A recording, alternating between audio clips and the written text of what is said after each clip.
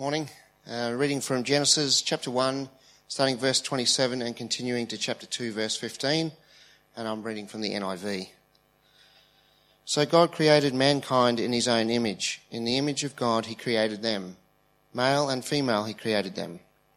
God blessed them and said to them, "Be fruitful and increase in number, fill the earth and subdue it.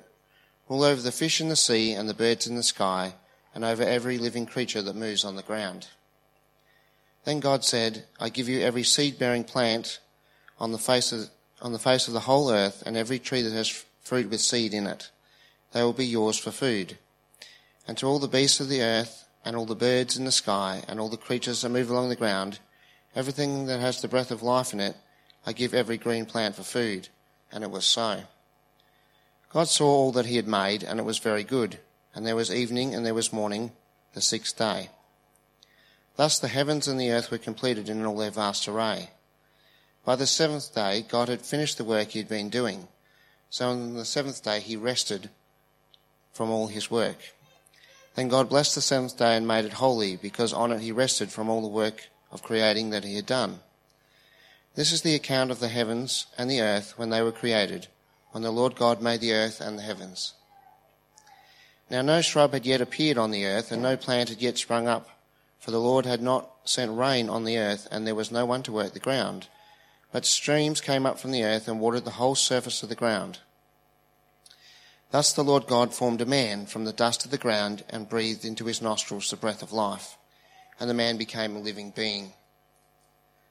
Now the Lord God had planted a garden in the east, in Eden, and there he put the man he had formed. The Lord God made all kinds of trees grow out of the ground, trees that were pleasing to the eye and good for food. In the middle of the garden were the tree of life and the tree of the knowledge of good and evil. A river watering the garden flowed from Eden, and from there it separated into 4 headwaters. The name of the first is the Pishon. It winds through the entire land of Havilah, where there is gold. The gold of that land is good. Aromatic resin and onyx, thank you, Colin, are also there. The name of the second is the Gihon. It winds through the entire land of Cush. The name of the third is the Tigris, and it runs along the east side of Asher, and the fourth river is the Euphrates. The Lord God took the man and put him in the Garden of Eden to work it and take care of it.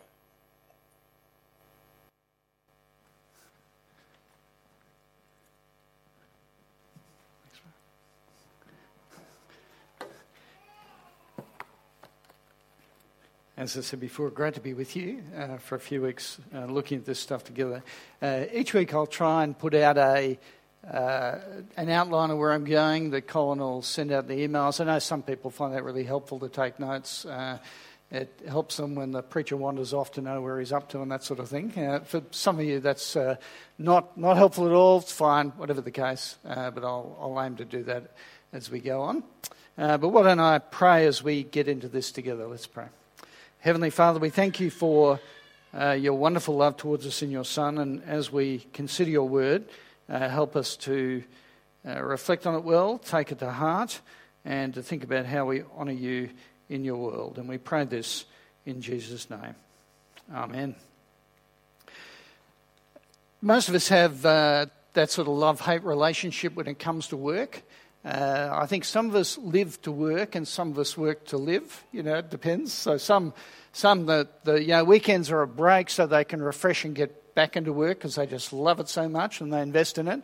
For some, they're just hanging out till Friday so that they can have the weekend off. The whole purpose of a job is to get money that you spend when you have the opportunity to spend it. The attitudes are quite different depending on who you are. And those of us who've had jobs, currently have jobs, whatever, we know that there are normally bits about jobs we might like or love, and bits about them we could just do without. There's no question about that. I read this interview with a guy called Horace Whittle. He was a dock worker for 47 years, and every day he said he was woken up by his alarm clock before it got light. Okay, so in the dark, his alarm clock would just jangle and get him out of bed in the morning. He did this for 47 years before dawn, rain, hail, snow, And then after 47 years, he was retiring. So what he did was he took his alarm clock to work with him, and he flattened it under an 80-ton hydraulic press, right? Yeah, that's what he was thinking. He was interviewed afterwards and said, how did he feel about this act of crushing his alarm clock? And this is what he said.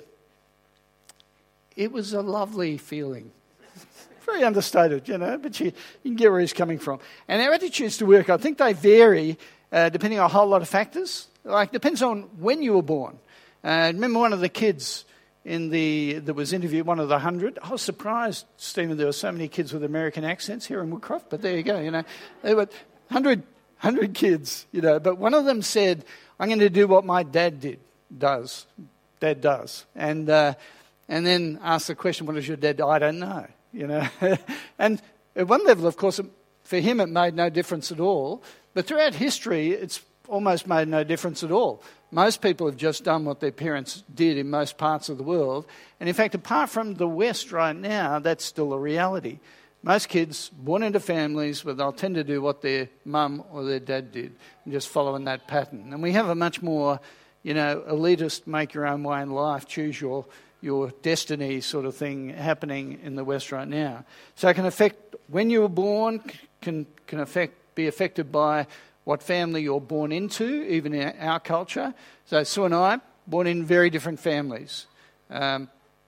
Sue was born in a family, 4 kids, parents tertiary educated. The understanding was they would complete high school and go to university and get tertiary education. All 4 kids did that. Now, I was born into a family, 4 kids. Neither of my parents were tertiary educated, and there was no expectation we would finish high school. So I was the only child in my family that finished high school or went to university. Your family of origin can affect your attitude towards work. Your stage of life, whether you're a student, a stay-at-home parent, unemployed, retiree, all those things affect the way you think about work and employment. It can be affected by the job itself. Some jobs suit us and our talents, and some we're just doing it because it has to be done, for all sorts of practical reasons. But whichever way you hit it, most of us are just so aware that work, employment, does tend to have a dominant impact on your life from a few different points of view. One is it uses up a lot of time. Statistics indicate that the average Australian will work about 100,000 hours during the course of their life, second only to the amount of time you sleep. So it's a big chunk of life. But also I reckon the whole question of employment in our culture does affect the way you feel about yourself. When you're in a social setting, meeting people for the first time, what's one of the first questions that pops up? Right? It is, what do you do? Okay. Now, socially, it's just a great way of connecting, of course. It's polite and friendly. But do you ever have that feeling like we're all being sort of levelled? People are just working out where you fit and how they connect with you. It can be so defining, I think. What we're doing for 3 weeks is just exploring a whole range of those sort of issues, but especially what the Bible says about work. Now, we can't look at everything, right? There's no question about that. But we can touch on a few key ideas. And today what I'm going to do is particularly focus on the whole idea of God's plan for where work fits, picking up on the stuff that we've been looking at or hearing from in the book of Genesis. Okay, so let's tuck in. What we discover is that God has made us for work. So the Bible kicks off with God getting his hands dirty. God systematically creates the universe. And he does it from nothing, right? Which is, I think, exceptionally clever. Right? I'm not creative in any way at all, but I'm certainly not creative without nothing. I just can't do it. But that's what God does. And God creates beauty and goodness. He's intimately involved in the world and he sustains it. And God, we're told, makes people. Genesis 1 verse 27. God created humanity or mankind in his own image. And he gives us a responsibility to work in the world. In Genesis 1 verse 26, it says our task is to rule over creation. And the idea is not, with a heavy fist to rule over creation. The idea is to tend the world, to actually responsibly care for the world. That's the sort of picture. We get to chapter 1 verse 28, and the instruction there is to fill the earth and subdue it. And the Lord God, he takes the man, and in due course the man and the woman, and places him in the Garden of Eden to work it and to take care of it. Right? This is the framework, the plan of God. Now, can I say God didn't have to make it this way? Right? He could have made a very self-propagating sort of world. He could have made it so your house already had pop-up sprinklers, right? That sort of, and the garden was sort of self-watering and self-tending. He could have done that. He could have set up the world so that animals took care of themselves. The sheep, each year, they just, every time, once their fleeces are grown, they just all line up and go to a certain point and shake their shoulders, and the fleece pops up, onto the ground, piled up in a corner. He could have created a world which was much more like that. When you were hungry and just taking a walk beside a river and you got hungry, fish jump out onto a fry pan and cook themselves. It could have been like that, creating all the space in the world just so that we could relax and watch Netflix and read books and go to hipster cafes and drink coffee and just take it easy. But that's not the way God has made it. We've been made to work. And also I reckon we're like God in the sense that we're made in his image, and part of that is being made to be creative. Now, I said before, I do not have a creative bone in my body, right?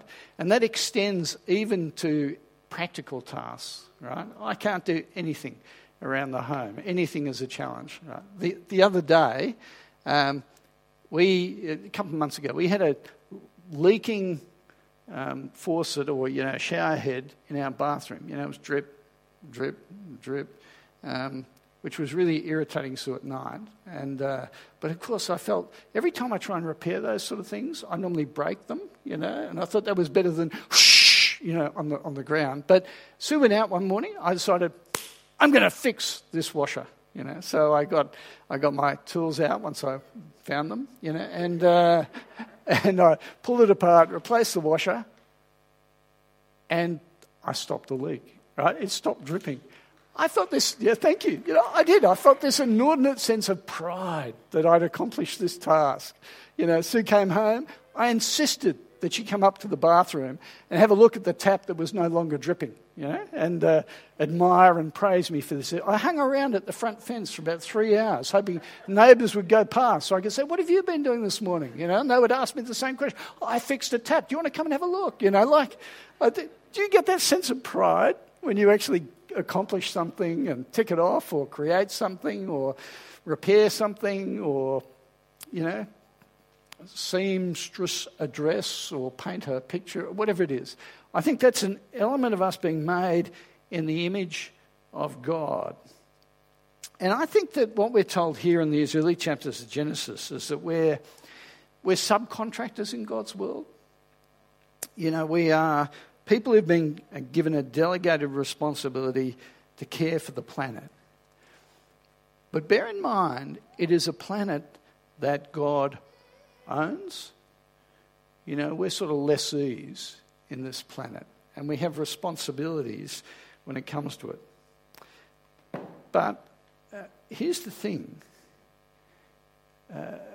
When you live in this world, no matter what you do, whether you earn a salary or you don't earn a salary, or you're unemployed or retired or a child at school, whatever your situation in life, the reality is because we live in God's world, he's always the boss. He's always the one we're ultimately accountable to. Listen to what it says in Colossians chapter 3. It says, "Whatever you do, in word or deed, do it all in the name of the Lord Jesus, giving thanks to God the Father through him." Whatever you do, whatever your stage of life, God is always the big boss. Made you, made the world, and for serving him.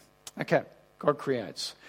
What we discover as we work through the Bible, though, is that things break down. See, if you stopped at the end of Genesis 2, you'd think life was just going to be cushy and go well, all sort of hang together.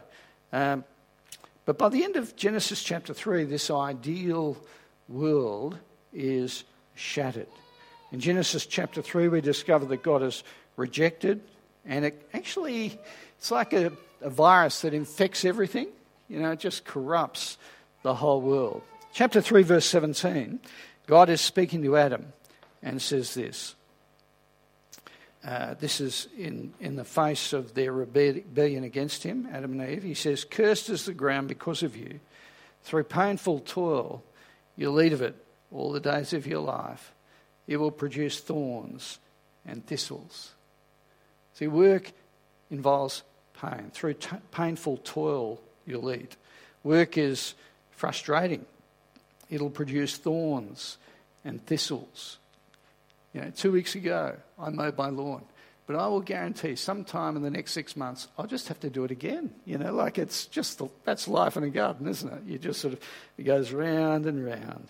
Work is hard, verse 19. By the sweat of your brow, you'll eat your food. And then work is ultimately pointless. So verse 19, to dust you will return. I have breakfast once a fortnight with a guy who is a retired world-beating hematologist. And he was actually about 20, 25 years ago now, right at the forefront of developing new cancer research techniques to treat people with lymphoma.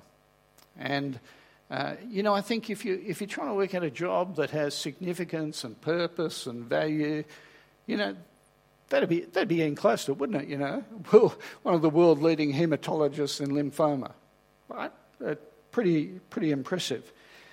But here's the thing: as I caught up with him over the years, his job was very frustrating. Right? He had to work with hospital administrators. Apparently they're terrible people.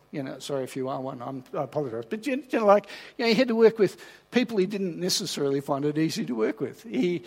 There were all sorts of struggles in the way in which he went about it and frustrations. So even though what he was doing was worthwhile. But at the end of the day, with his long-range spectacles on, he knew that there was a very limited scope to what he did. So Sue had lymphoma a few years ago, and this guy actually treated Sue. And we were very thankful for the work he'd done developing the treatment she received and the fact that he took such good care of her, and the other staff did, and we're very thankful for the results it produced.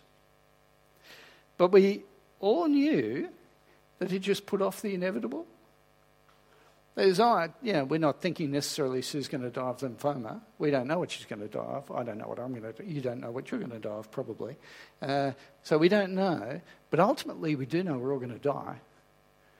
And this guy, this friend of mine who did this world-beating lymphoma research, he knows it's just reprieving. It's a reprieve, an extension of life. It actually doesn't change the bottom line. Whereas it says here in verse 19 of chapter 3 of Genesis, we will all turn to dust. Okay, so we have work. We're created by God to work. We understand that a rejection of God in this world leads to consequences and fragility in the created order of things and impacts our work.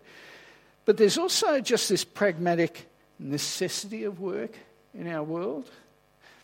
Genesis 1 and 2 shows the way in which God sets things up so that Adam and Eve actually cultivate food for their existence. There's that cycle of life that operates.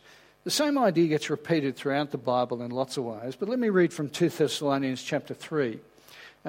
Paul at this point talking to a church, and it's a church where people were saying, Jesus is coming back anytime, we may as well down tools, put out the deck chairs, by the pool, and just have drinks and nibbles while we wait for Jesus to show up. Okay, it was that sort of misunderstanding of what was going on in life.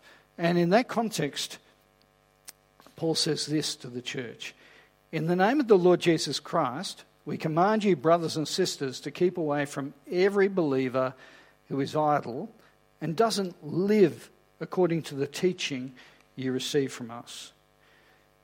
And then later on in verse 10, for even when we were with you, we gave you this rule: the one who is unwilling to work shall not eat. Now get the essential idea here is a really key part of work is just to provide for our needs. Food on the table, roof over our head, provide generously for those in need, elsewhere in the Bible, provide for the work of the gospel going out. Although let me say, here in 2 Thessalonians, you need to be really clear. It's talking about those who won't work. It's not talking about those who can't find work. All right? Paul is tackling the first, not the second. We live in a society where those who can't find work are able to be provided by those who do have work. And I think that's an appropriate way to care relationally and responsibly for one another. Okay? There it is, the framework, right? Creation, work is good, work's frustrating, work's necessary. Okay, that's the sort of brief framework you see established here early in the Bible. I think that what we have here is what I think is a brilliant framework, not just for understanding work, but actually for understanding life in this world. The Bible stands head and shoulders above any other world philosophy in terms of accounting for life as we understand it and accounting for our purpose and direction in life. What I'm going to do is just throw up a couple of diagrams on the screen to try and capture some of these ideas that we've just been talking about. I'm going to go through them really quickly. So if you are a note taker and are trying to draw diagrams, you'll get frustrated because I'm going to flick too quickly. If you really desperately want these diagrams that I didn't draw because I'm not creative but got someone else to do, just send me an email and I'll make sure I send you a copy of these. Okay? You may not want them, that's fine, but if you do, just try and focus rather than draw diagrams. Right? The first one that comes up here on the screen is really my effort to capture Genesis 1 and 2. All right? So God makes us, He gives us meaning and purpose. He makes the world, and the world is good, and our job is to take responsibility for care for the world. Okay, that's the way God has created. Then I'm going to flick to this next diagram, because what you see here is the situation at the end of Genesis chapter 3. Adam and Eve and everyone who comes after them, they reject God. They've broken relationship with God. And as a result, God actually passes judgment both on the created order and humanity. Right? There's a destroyed relationship between God and both, or at least an impaired relationship. And so instead of actually looking to God for our meaning and purpose, the one who made us for Himself, what happens in this world with a cut-off relationship with God, we tend to look to the creation to give us our sense of significance and purpose. And we all know that in practical ways. So, when it comes to work, we think work actually tells us how important we are. Yeah? Now, isn't that stupidity? To think the thing we're meant to put effort into, we now look to actually give us a sense of who we are rather than God. You see, and that's the problem with Genesis chapter 3 and our failure to honour God. It turns everything upside down, all back to front. Then this third diagram, I just sort of try and pull out the implications for work. Because God has frustrated creation, He's therefore frustrated work. And instead of us seeing that we're to responsibly care for the creation, which would be frustrating anyway, we look to that creation to give us our sense of identity and purpose. And work was just never meant to play that role in our lives. Like anything in creation is not meant to play that role in our lives. Okay? What I'm going to do for just a couple of minutes is to start playing with some of those ideas with you. To actually think through what are the implications when it comes to thinking about some of those sort of problems that we now engage in, and particularly as it applies to work. In a post-Genesis 3 world, as I've said, I think what tends to happen is that we tend to look to our work to provide us with a sense of self-worth. And that can work in one of two ways. You can have a job that you think is significant and makes you feel better about yourself, or you can have a job that you think is less significant or no job at all, and that makes you feel lousy about yourself. You know? But both are not meant to be the case. Right? It's just not the way things are meant to work. And throughout history, it's the case that most cultures have had almost a caste system when it comes to work and what work is valued. So the ancient Greeks, they looked down on those who were engaged in physical labour. Aristotle made this comment. He said, "Citizens of the state must not lead the life of mechanics or tradesmen, for such a life is ignoble and against all virtue." And you probably know in the ancient world they employed or had slaves to actually tackle those tasks for them. You know, that was sort of below people. But can I say, God does not value us based on our gifts, our intelligence, our skills, our shrewdness, or our jobs. He does not view us that way. Wouldn't it be strange if he did? Really strange, you know. God, not me, but God, you know, I made Tim Zamagius and I gave him these gifts and these abilities to do certain things with his life and certain intelligence and everything like that, right? And, you know, for Tim then to get his sense of identity, not from the God who made him, but from the exercise of those gifts in other areas. See, it's all sort of bizarrely wrong. But that's the case, and that's the tendency that we have in this world. God made us, and he's given each of us different gifts and abilities. Wouldn't it then be really strange if he valued some of us more than others, given he made us all? It would just be a weird sort of thing, I think. And that's the reality. God doesn't think a High Court judge is of any more value than someone who's a checkout operator at Coles. Not in God's eyes. Not at all. But I guess I wonder whether we tend to. Wouldn't be surprising. We live in a culture that does that. And I'd expect that there's a risk that as a community of God's people, we might tend to do that a bit. The guy I had breakfast with, the hematologist, he's a professor of medicine. And I remember one morning when I was in the city, he was serving morning tea, serving the coffee at the morning tea table. And a newcomer who didn't know him, knew him, but was new to church, came up to me. I didn't know this newcomer. And they said to me, "Did you see that man over there serving the coffee? Did you know he's a professor of medicine?" And I knew exactly what they were saying. And I said, "No, it's okay. We let professors of medicine serve coffee here. It's okay, You see, isn't it easy just to do that sort of pecking order thing when it comes to our world? It's subtle. It really is very subtle.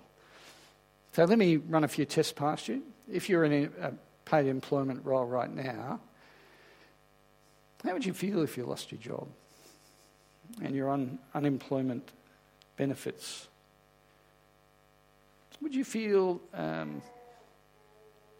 differently about yourself? I don't mean there'd be practical implications, I get that. But would you feel differently about you? Think your value had somehow gone down because you didn't have a job? No, not if you're in Christ. I'm not saying there aren't problems with it, but not when it comes to who you are. Or say you're a stay-at-home parent. I think our culture for stay-at-home parents is really tricky because the culture says stay-at-home parenting, well, we want to say there's merit in that, but really, when are you going to get back to the workforce and do something significant? What could be more important than investing in the lives of children for eternity? Isn't it a crazy way to think, the way our society operates at that point? Or retirees. There'd be a few in that category here, I reckon. Now, when you introduce yourself to people and you have the what do you do question, do you answer by saying, I'm retired, or do you tell people the job you used to do? Oh, it's a bit like, as a pastor. I introduce myself as a pastor and people look at me weirdly and I say, but I used to be normal. I was a lawyer, which is not particularly normal right now. But, it's easy, isn't it, to go through a rethinking of yourself and think that actually what you do is so important. But the breakfast group I meet with once a fortnight, all the guys are about 10 years older than me, or more. So some of them are retired, some of them have just retired, some of them are about to retire. And they all talk about the relevance deficit they suffer. They used to go into work and everyone would know who they are. One of the guys who retired from a hospital said he went in there the other day, 12 months later, and someone on the door came up to ask if they could help him, they totally forgotten, totally irrelevant. Our identity comes from God, not our employment. So let me ask you a few questions when it comes to jobs. I think one of the big things in our culture is we look for, we think it's appropriate as Christians that we should fulfill our potential when it comes to living in this world. And I think that applies to unbelievers as well as believers in our world. That is, people, if you have no God, you've got to fulfill your potential somehow, so I'll do it through my work or through other sorts of things. But I reckon we Christianise that for those of us who are believers, and we do it by saying it this way. God wants me to do the best I can, or to be the best, and then you substitute task in there, mechanic or baker or nurse or CEO or garbage collector. You just put it, God wants me to be the best X that I can possibly be. And so at this point it's less about what you do, but excelling at what you do, for the glory and the honour of God. Now, don't you reckon that sounds more Christian? Don't you reckon? But it's not. Okay? It's not. Let me explain why I don't think it's Christian at all. Firstly, because I reckon it's impossible. Did I do as well at year 12 as I could have done? No. Did I do as well at law school as I could have done? No. Was I the best lawyer I could possibly have been? No. Have I reached my full potential as a pastor? No. I'm really sorry about that, but I haven't. Do you know what I mean? And isn't that life? You actually can't ever quite get there. And then, if you just add in all the things that you're meant to do with your life, you really quickly discover why it is impossible. Expand the category beyond work. Does God want me to be the best pastor, husband, father, grandfather, neighbour, citizen, church member, sporting club member I can possibly be? No. I mean, if you're like me, often you feel like they're in competition with each other. How can you possibly excel at them all? But here's the thing. This side of Genesis chapter 3, God has actually frustrated our ability to reach our potential. Do you understand that's part of the curse of living in this world? It stands under the judgment of God. God, can I say, He doesn't want us to reach our full potential at work, because otherwise it actually makes it too important, certainly more important than God thinks it is. The way we reach our full potential actually is by trusting in the Lord Jesus Christ, and then the question of the fullness of our potential will only happen when we're raised from the dead. You can never possibly reach your full potential in this world. Okay? So should we look for job satisfaction? Should we look for a job where we enjoy it? Let me read from Ecclesiastes chapter 3. I know that there's nothing better for people than to be happy and to do good while they live, that each of them may eat and drink and find satisfaction in their toil. This is the gift of God. It is good to have work, and it's a real bonus if you enjoy it. That's a good thing too, actually. But it's unrealistic to think that there won't be struggles with work in this world. Stress, difficult colleagues, unreasonable clients or people you serve, dishonesty, exhaustion, tedium. I have loved being a pastor, and I continue to love being a pastor. I love being a lawyer. And I got lots of, satisfaction out of both those. But, only God can satisfy the deepest longings of your heart. Jesus encounters a woman at the well in John chapter 4. It's great to have a read of this. And she's a woman who has extraordinarily deep needs. She's been in a series of relationships with different men, a number of husbands, living with a man. And Jesus says to her these words when she's asking him to get water for her. He says, everyone who drinks this water, I'm talking about the well that they're standing beside, will be thirsty again. But whoever drinks the water that I can give them will never thirst. Indeed, the water I give them will become a spring of water welling up to eternal life.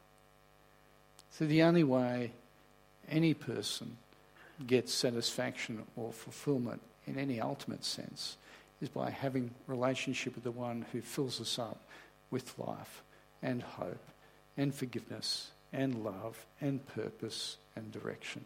Now, can I say, if you're here today and you don't know that, if you're, fishing around in all sorts of other ponds and wells for satisfaction and purpose, make sure you sort that one out.